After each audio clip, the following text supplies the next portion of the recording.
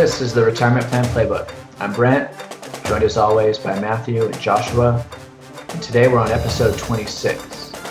Today's topic, we're going to go through, does Dave Ramsey give good financial advice? And I think this is a hot topic that a lot of people want to know because he is so well known and he has a big presence. That is the advice that you're actually hearing from him worthwhile advice? But before I start that, what are you guys doing to really stay busy and get out of the house? Well, as we talked about in the last episode, I picked up golf again. So I've been playing a little golf with some of my friends on the weekend.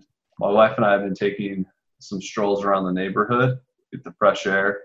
Done a couple drives. I actually really like driving out to Rancho Cucamonga now from Los Angeles. It's a nice, relaxing drive. Takes about 55 minutes. And then good old faithful, watching a little Netflix. I feel like we've almost burned through the whole library. Now, I heard that traffic's starting to pick up traveling that way, back and forth, right? I haven't seen it, really. There's been a few accidents. I think people are speeding. I have noticed there's been some traffic in the downtown LA region. So probably people picking up their morning commutes a little bit more. But you leave, in the afternoon. It's a nice drive. What are you doing, Josh? I don't mean to copy Matt, but golf as well. I actually played with Matt this weekend, and so golf is back in my life, and it's been a lot of fun. And then the same too, we have two dogs, Memphis and Mila, that me and my wife take out for walks, and we also started riding bikes outside. So I really liked the spin classes before all of this started, but never really rode a bike outside, so we started riding bikes, and that's been a lot of fun. Even got my wife a new bike for she graduated. So shout out to her and got her a new bike for her graduation. So yeah, we've been taking the kids out.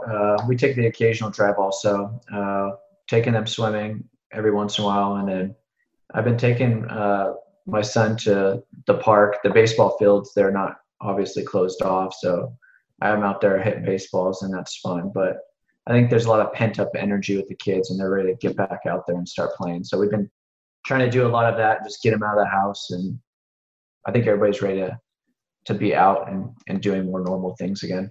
Yeah. So let's get to some of the hot take headlines. Meat plants have been hit hard by COVID. And here's really how some of the story has gone. I think Smithfield, the pork factory in Sioux Falls, South Dakota, was actually one of the first hard-hit factories. And then Tyson Foods has been another one that has been really hit hard. From my understanding, that a lot of these people work in congregated areas where it's tight spaces, they're kind of shoulder to shoulder. And in these tight spaces where they're working the whole time, it seems like it's actually one of the hottest places where it's been spreading. There's been a tremendous amount of spread in these factories, which has led to a lot of speculation about food shortages. What do you guys know about this? Yeah, I know there's probably going to be, the supply chain disruption, especially on the low end for pricing. Was it Wendy's that was saying that they didn't have meat for their hamburgers? It's kind of strange because I think they sell hamburgers. So not really sure how, but they're selling like grilled cheese. They're going to start pushing the chicken fingers more. The chicken fingers. But really, I think meat's just going to become a luxury item like it was in the past in this country. From what I've heard, like a lot of the premium cuts or, the grass-fed beef or organic beef is a little bit easier to come by. It's the cheaper, more factory farm meats that are really struggling and selling out. But if prices rise, then that's going to really cap people out from buying meat. What's sad is these factories can't get a lot of these animals in there, and these animals are ready to come into the factories, and then now they're just basically having to euthanize the animals, and then there's just obviously a ton of money involved, and I know that's hard for the farmers and the factories, but now they're so backed up. My question is like when you have Sioux Falls where they've had I think like 1,000 cases plus in their Smithfield factory, like don't you get herd immunity within the factory at some point? I'm not sure. I guess, but like I don't even know if herd immunity is real. Like it's just so hard to trust people, man. Like I know like some of the more prominent COVID researchers are like, oh yeah, we gotta get up to herd immunity. But then like there's been like some other people like, I don't know if herd immunity is ever going to happen. I don't know if that's like a real thing that could actually take place. So, right. But if you have so many people in the factory that have had it, then is they're very like they've already had it, so they should be able to pick up their supply chain in there, right? I guess there's one more question though. It's like, are those people actually coming back to work? You know, they were sick.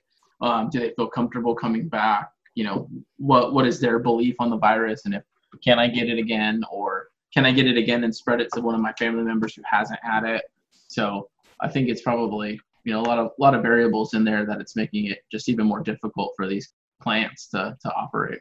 Yeah, I think the biggest question that most people want to know, I mean, obviously they're being so hard hit, these factories, but the question is it going to impact people being able to get meat, get food? Is prices going to go up? And I think from everything that I've looked at, for some time, that's most likely going to happen where prices are really going to go up. Yeah, and I think another thing to talk about with this is that grocery stores are limiting, you know, how much meat you can buy. So for bigger families, if you have more than, you know, 4 people, or you have, you know, grandparents or children living with you, limiting, you know, buying meat, going to the grocery store is going to be an issue for these families of just being able to put, you know, meat on the table. But like Matt said, I mean, then it just becomes a luxury and you're going to have to resort to alternatives. Germany's soccer league, the Bundesliga, started on Saturday, the 16th. I know UFC started back up this weekend. NASCAR started back up. PGA scheduled to start up in June. When will the 4 main pro sports really come back, or will they not? Speaking of sporting events, Josh, you want to get together and do the little pay-per-view Tiger versus Phil match since we're big golf guys now? Oh, yeah. I think that's coming up over the Phil Mickelson, Tom Brady, Tiger Woods, Peyton Manning. They just hit it right? It just interests everybody. Tiger Woods, Tom Brady, Peyton Manning. Let's do it. Yeah, I think that'll be fun. Maybe we'll play around and watch that. But to answer your question, Brent, I don't know if they come back. Like, I've had this new thought. You guys tell me if I'm wrong.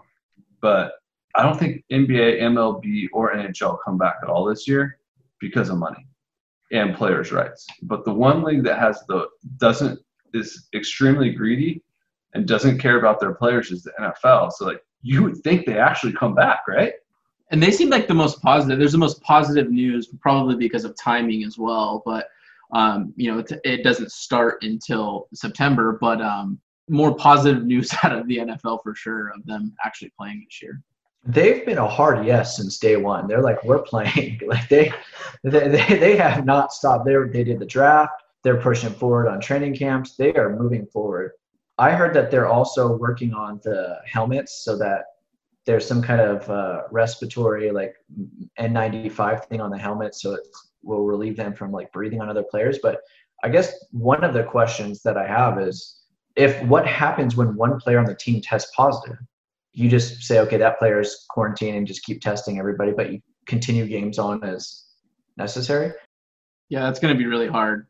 And with that many people on a football team, I mean, you have so many people that are making this decision to somewhat quarantine themselves, right? Because they're being exposed to so many people. So this decision has to be made with their families, their children. I mean, there's just a lot that goes into going back to playing your sport. And then how are they going to pay them? There's no fans. So that question becomes a big issue like Matt just talked about.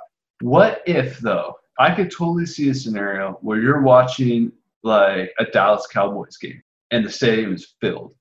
And then you're watching like a New York Jets or a San Francisco 49ers or my home team, the LA Rams, play. And the stadiums are completely empty, right? Because it's kind of like state by state now. It's like the Wild Wild West out there. Yeah. What about Canada? Completely different country. We have all of our sports leagues have to think about the Canadian teams and what they're going to do and what their regulations are too. So another roadblock even within our sports because we integrate a different country within them. That's true. Really weird we play sports for Canada. I just thought about that. Why do we do that? But not all states legalize sports gambling. What if they just legalize sports gambling for all the sports and then the teams have a revenue share? Here was my thought also. That's like true. You didn't like that idea? If you have players, like if you look at soccer players or you look at baseball players, you look at hockey players, like in basketball, like their build, their physical build is very fit and they're very healthy people. But if you look at like linemen in the NFL, like defensive linemen or offensive linemen, like they're paid to put on weight. Like this isn't a virus that those types of players should be getting, just based on what we've seen. So won't we feel like the NFL has sort of the biggest risk with their athletes? NFL doesn't care about their players. Yeah, I would agree, but dude, they're pretty clear. Like, how long did they bury the concussion story for? 20 years, 25 years? And the lack of just the guaranteed contracts within the sport. I mean, anyone can get cut anytime and not make any money. That's probably how it's going to work. Someone gets COVID, the team will just cut them. Awful. Yeah. The stock market has been going up for a while now. The economic data is getting worse. The Federal Reserve Chairman Jerome Powell said over the weekend on 60 Minutes that there is a lot more that they can do for the economy. And, quote, "We are not out of ammunition by a long shot." That, along with Moderna coming out on Monday morning saying that they're entering into phase 3, I believe, of the vaccine virus testing. And everyone in phase 1, the 45 people that were tested, actually developed the antibody. What's really, besides those and the market surge that we saw shortly, what's really causing the market to rise when economic data is just getting worse and worse? Yeah, Brian, I think you pretty much nailed it. I mean, I think we're moving into kind of the coronavirus vaccine market, right? So, like, there's really been no negative news. So, therefore, everything's viewed as positive until, maybe the trial fails or, more cases start to explode. But for now, cases are down. The economy's hurting, but unfortunately, the stock market and the economy are two completely different things. I mean, the stock market fell in March when most people hadn't even heard of coronavirus, right? It was crashing. And now it's shooting back up. But there has been a lot of money injected in, right? The Fed's buying a lot of bonds. And really there's, you only got a couple options to invest. You can invest in stocks, bonds, or cash. The only one that looks attractive right now is stocks. So there's rumblings that they're going to come out with a second stimulus. Is that possible? Is that realistic? And where are we at with that? I've heard it. It kind of sounds like the Trump administration thinks the economy is recovering, which, they might be right on, and they don't want to do another stimulus. And I know Pelosi is going for stimulus. It's so hard because, there's states like our own, like California, where, dude, they need to open the state up. Like, the numbers are pretty low. Like, we got to get people back to work, but for some reason they're being ultra conservative. So they're going to end up hurting a lot of people doing that. One thing to add about just the kind of the stock market and the economic data though too is all the economic data is backwards looking, right? Everything that happened in the past. And as we know, we've talked about on previous podcasts, the stock market's looking forward. So we're pricing in everything that's in the future into the market. So the potential profits from these companies. So you're seeing a lot of these companies still doing well. Like, what's going to hurt Netflix profits going forward? So their stock's doing good. And you have tons of other examples of companies that are still potentially going to do well when this is over or even get through this period. And so the stock market is taking that into an account, not necessarily all of the backward-looking data that's being reported, like GDP and unemployment numbers and all of that stuff. I think Walmart and Home Depot reported record earnings this week. So again, people are out spending money, just not doing it at restaurants or movie theaters. Let's head into retirement planning corner. Dave Ramsey really has been a money management influencer. The question that a lot of people have is, does he actually give good advice? He's a large radio show host. He has 8 or 9 different books, and his stuff is pretty much everywhere. He does a lot of classes. He's in a lot of churches. But can his advice really be taken seriously? So we're going to tackle 4 of his main advices that he talks about in his books, and we'll see if we agree with them. The first one is debt snowball. Dave recommends tackling debt by paying down the lowest balance first, regardless of interest rate. His argument is that paying the small ones off quickly builds up confidence and motivation to tackle the bigger amounts. Matthew, by starting, do you agree with that? Psychological. I mean, maybe for someone who's struggling to pay their debt, paying the smallest one off will help them build confidence, but ideally you should start with the highest interest rate. Silly psychological strategy. I don't care for it. Yeah, Josh? I agree. Completely behavioral.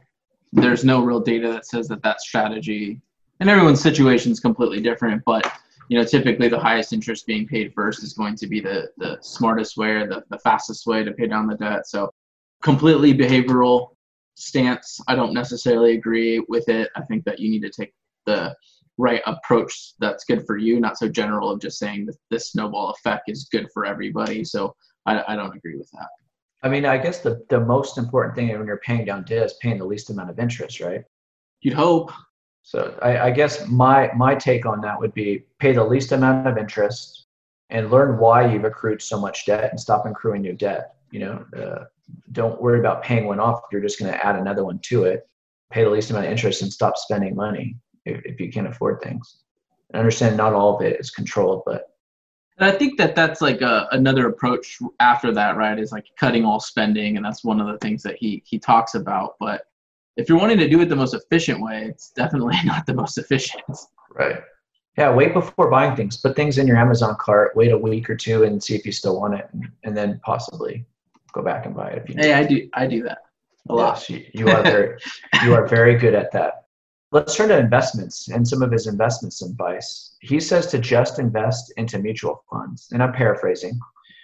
Ramsey often suggests that investing is as simple as picking a few different mutual funds. Just divide that money between growth, aggressive growth, growth in income, and international, and all will be fine. Joshua, do you agree with that philosophy? No. I think that there's just a lot. Again, it goes back to the efficiency of investing. Do you want a better outcome? I don't think it's as easy as saying just split it all up and pick a mutual fund and you're going to be fine and you're going to get a great interest rate. I think there has to be a philosophy that needs to be developed behind the investment strategy. And again, everyone's situation is a little bit different. I mean, this isn't incorporating time horizon within the investment strategy. When are you going to need this money, or breaking it up between retirement or anything like that, because they can have different investment allocations or strategies. So I definitely don't think that I agree with him on this side. What about you, Matt? Yeah, so I wish he would just be like, just call Vanguard or just buy Vanguard. Because, I mean, then you'd be like, oh, yeah, that makes more sense. But to pick a mutual fund, like, what are the mutual fund's fees? Is this a good mutual fund compared to the other? Is it active versus passive? I don't even know what growth and income is, and I've been an advisor for 10 years. Like, what does growth and income mean? I still don't understand that. I think he means balance, Matt.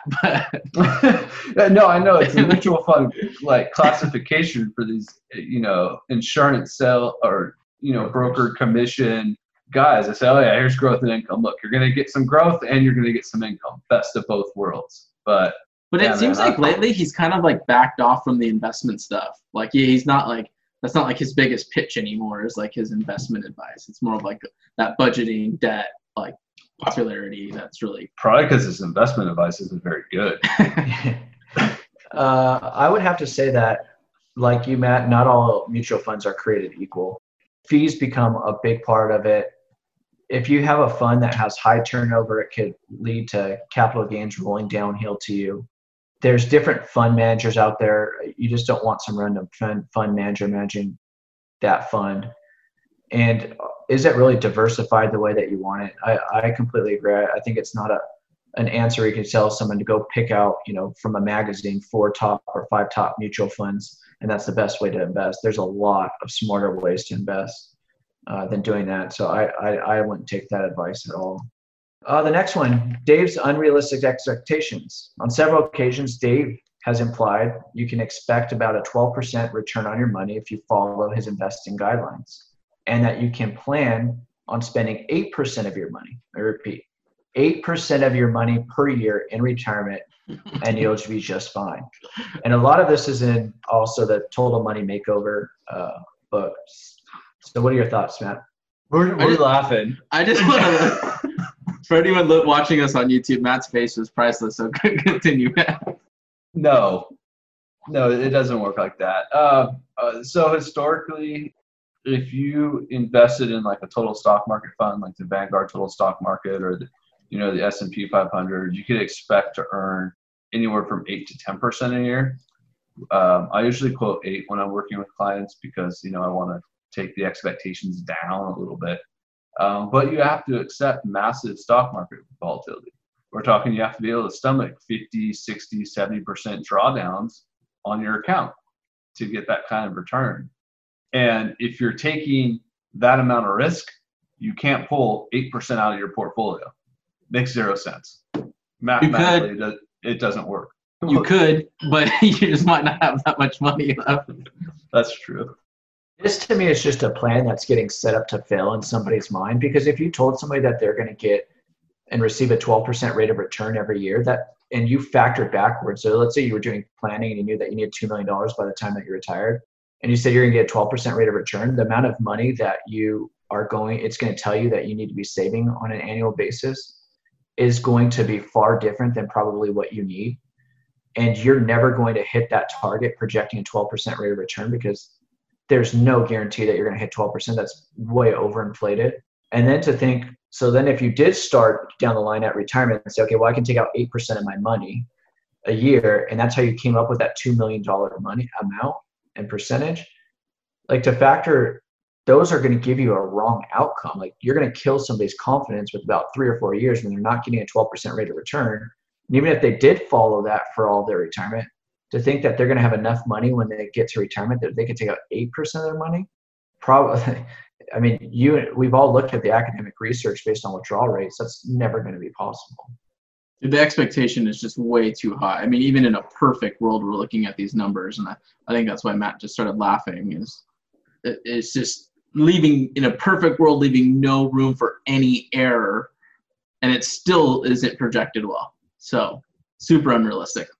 When he said, I listened to his Audible, his book, The Total Money Makeover. I about hit the curb.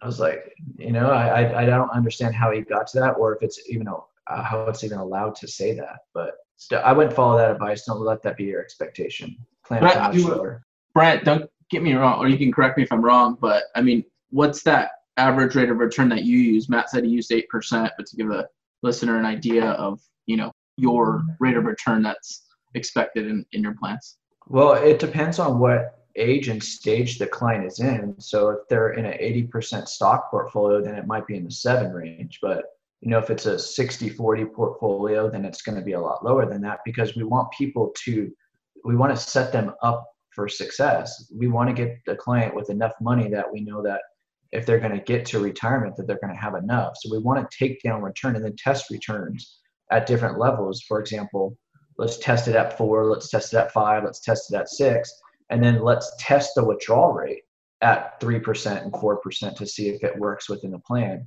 So there isn't just one set hardline number that I feel comfortable just testing, and I want to test at different levels and let the client see what they're comfortable with. Because the client says, well, I like to be more conservative as possible. That means I want to save the most.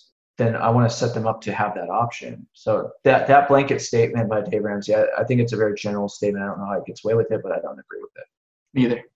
On number 4, cut retirement savings while paying off debt. So Ramsey has suggested and outlined in his baby steps to stop contributing to retirement plans until you get out of debt. The only exception is the mortgage. Agree or disagree, Josh? Disagree if you do have a match from your company.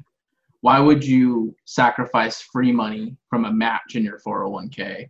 To me, that's just a little bit counterproductive for your future. Also, it's just really confusing to me that, let's say your debt is 8%. You have a credit card that's 10%. I know they're a lot higher, but just to give an example in some cases, but you have debt that's 8%, but the market's returning 12%. That's his expectation, right? Well, to me, if I'm kind of comparing those two interest rates, which one's higher? The investment expectation at 12%, not the debt at 8%. So why would I not invest the money? Right. It's just kind of contradicting a little bit, depending on if you don't know the interest rate. I don't agree with that blanket statement. I think that it's a little bit more complex than that, depending on the situation, which requires a little bit more planning, of course. But, just as a blanket to not be contributing to retirement when we don't know if there's any sort of match or profit sharing or anything like that, I think that could be counterproductive to your retirement plan or your future. Let's say that you went with this strategy and you paid off your debt, and it took you until you're in your 50s. All right, because a lot of people got a lot of debt. I mean, people make some big mistakes with debt. All right, then you only have 5-10 years to save for retirement. So then you're going to have to retire, because sometimes you're forced to retire. But then you're just going to go back into debt because you don't have any savings. And at that point, you may not be able to get the same kind of debt. Right, exactly. So, paying debt, retirement, it's all very tricky topics. And unfortunately, it doesn't go over well on a podcast or a radio show. It's something that you need to meet one-on-one with a person and kind of discuss your options. Yeah, it becomes about accountability. I mean, you can't just listen to a couple of his shows and read a few of his books and think that this is going to work. I understand like the program, but like you were saying, Josh, you have other factors here, right? You have company matching, you have tax savings on contributions, you have compounding interest, you have rate of return versus the cost of the debt. So there's so many factors in a calculation that would need to be done to say that this is going to work or it's not. And everybody's answer is going to be different. Yeah, 100%. And I mean, that was something I didn't even mention, but the tax savings, you're absolutely right. What is that real rate of return on the investment if you're saving money in taxes and getting 12%? And what are you paying on the interest? I mean, that takes a few more steps, but you're just going to get a better outcome in the future if you do take those steps to analyze your situation a little bit more in depth.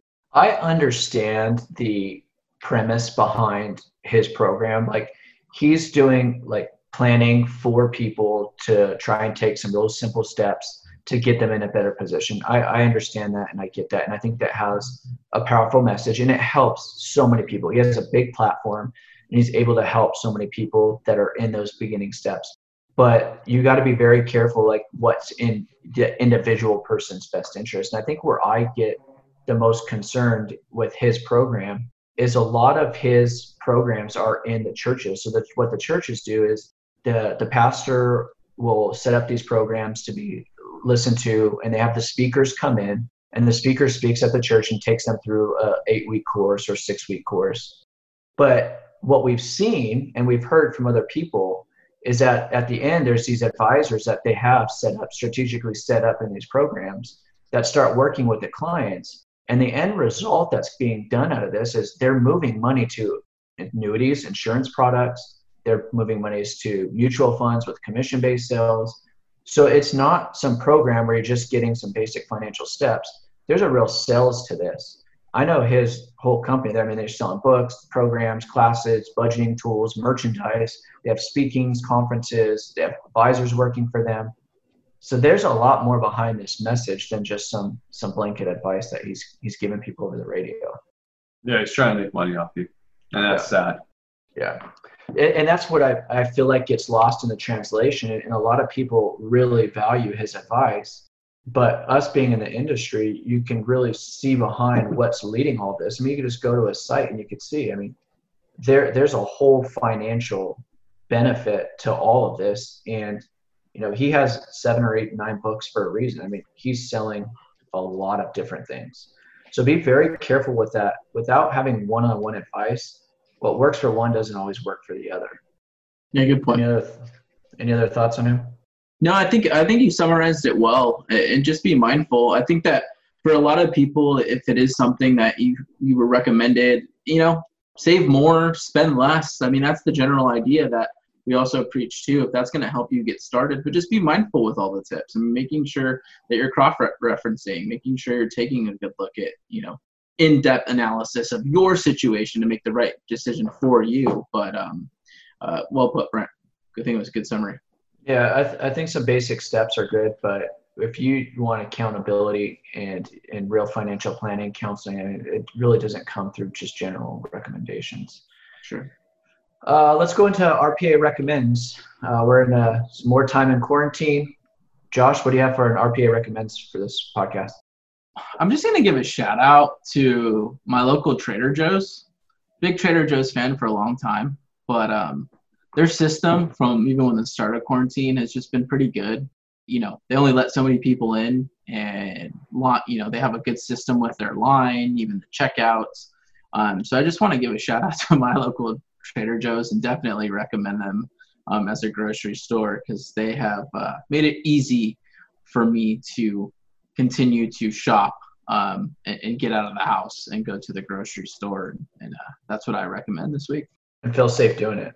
Yeah. I think that's important, right? I mean, I know the other options too is Instacart's become a lot popular as well, and then the grocery delivery. But when I go to the grocery store, at least they're still making me feel safe while we're doing it. And that was already my favorite grocery store before, and it still is. So that's good as well.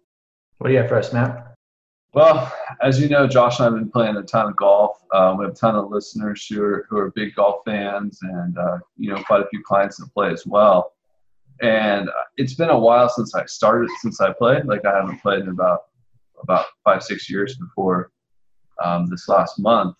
And there's all this new technology, and you could get a couple apps for your phone, Golf Shot and 18 Birdies. And when you're playing the course, they use your phone's GPS to show you how far you are from the hole, which is really cool. So you could get some better club selection. Anyways, I used it this past weekend, and for you golfers out there who aren't using it, I mean, great tool. I don't know if some people think it's cheating, but no, it's not cheating. You're just getting a good read on the distance. That's it even has a watch app too. So you just look at your watch and it tells you how far away you are. So really cool. It's like having a caddy, right? Yeah. It's like an iPhone caddy. Yeah, the watch feature is definitely, I'll have to piggyback on that recommendation. Look down at your watch, see your distance. Definitely a big fan of that. What about you, Brent? My RPA recommends, with the gyms still being closed, and in California, it looks like they're still going to be closed for some time. I don't know anybody has a good idea when they're going to be opening. If you are working out at home, I'd recommend getting a TRX band.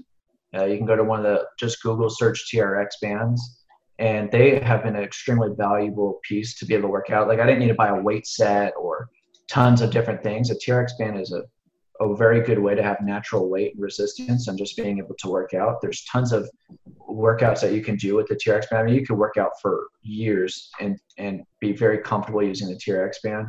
You can Google just some TRX exercises, but that TRX band has really helped me work out at home without needing, I don't need 25 and 30 and 40 pound weights sitting in my garage.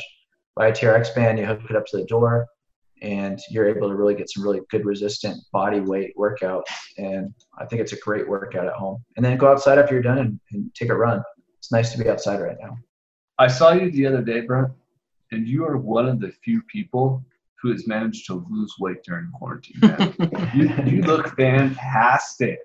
Dude, and here I am rolled in. Like, I'm looking a little heavy, shorts barely buttoned in.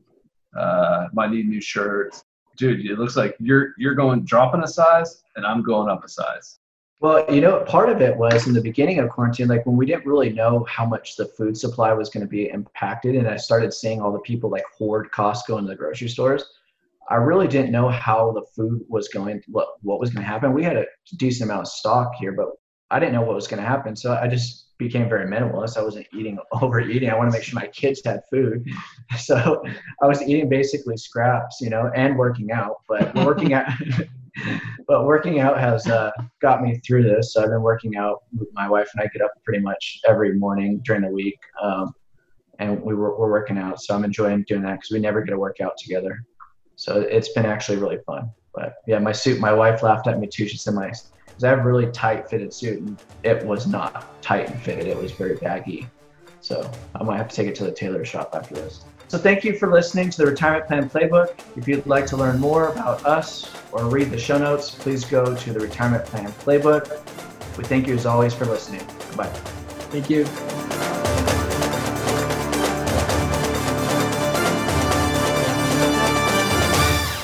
RPA Wealth Management is a state-registered investment advisor located in Rancho Cucamonga, California. Registration does not imply a certain level of skill or training. RPA Wealth Management may only transact business in those states and jurisdictions in which it is registered or qualifies for an exemption or exclusion from registration requirements. A copy of RPA Wealth Management's current disclosure statement, Form ADV Part 1, containing RPA Wealth Management's business operations, services, and fees is available by accessing the SEC's Investment Advisor public disclosure website. RPA Wealth Management will provide provide Form ADV Part 2A firm brochure and 2B brochure supplement to interested parties upon request. Information provided on this podcast should not be construed as a solicitation or offer or recommendation to acquire or dispose of any investment or engage in any other transaction. RPA Wealth Management does not render or offer to render personal investment advice or financial planning advice through its podcasts. RPA Wealth Management podcasts are intended for information and educational purposes only.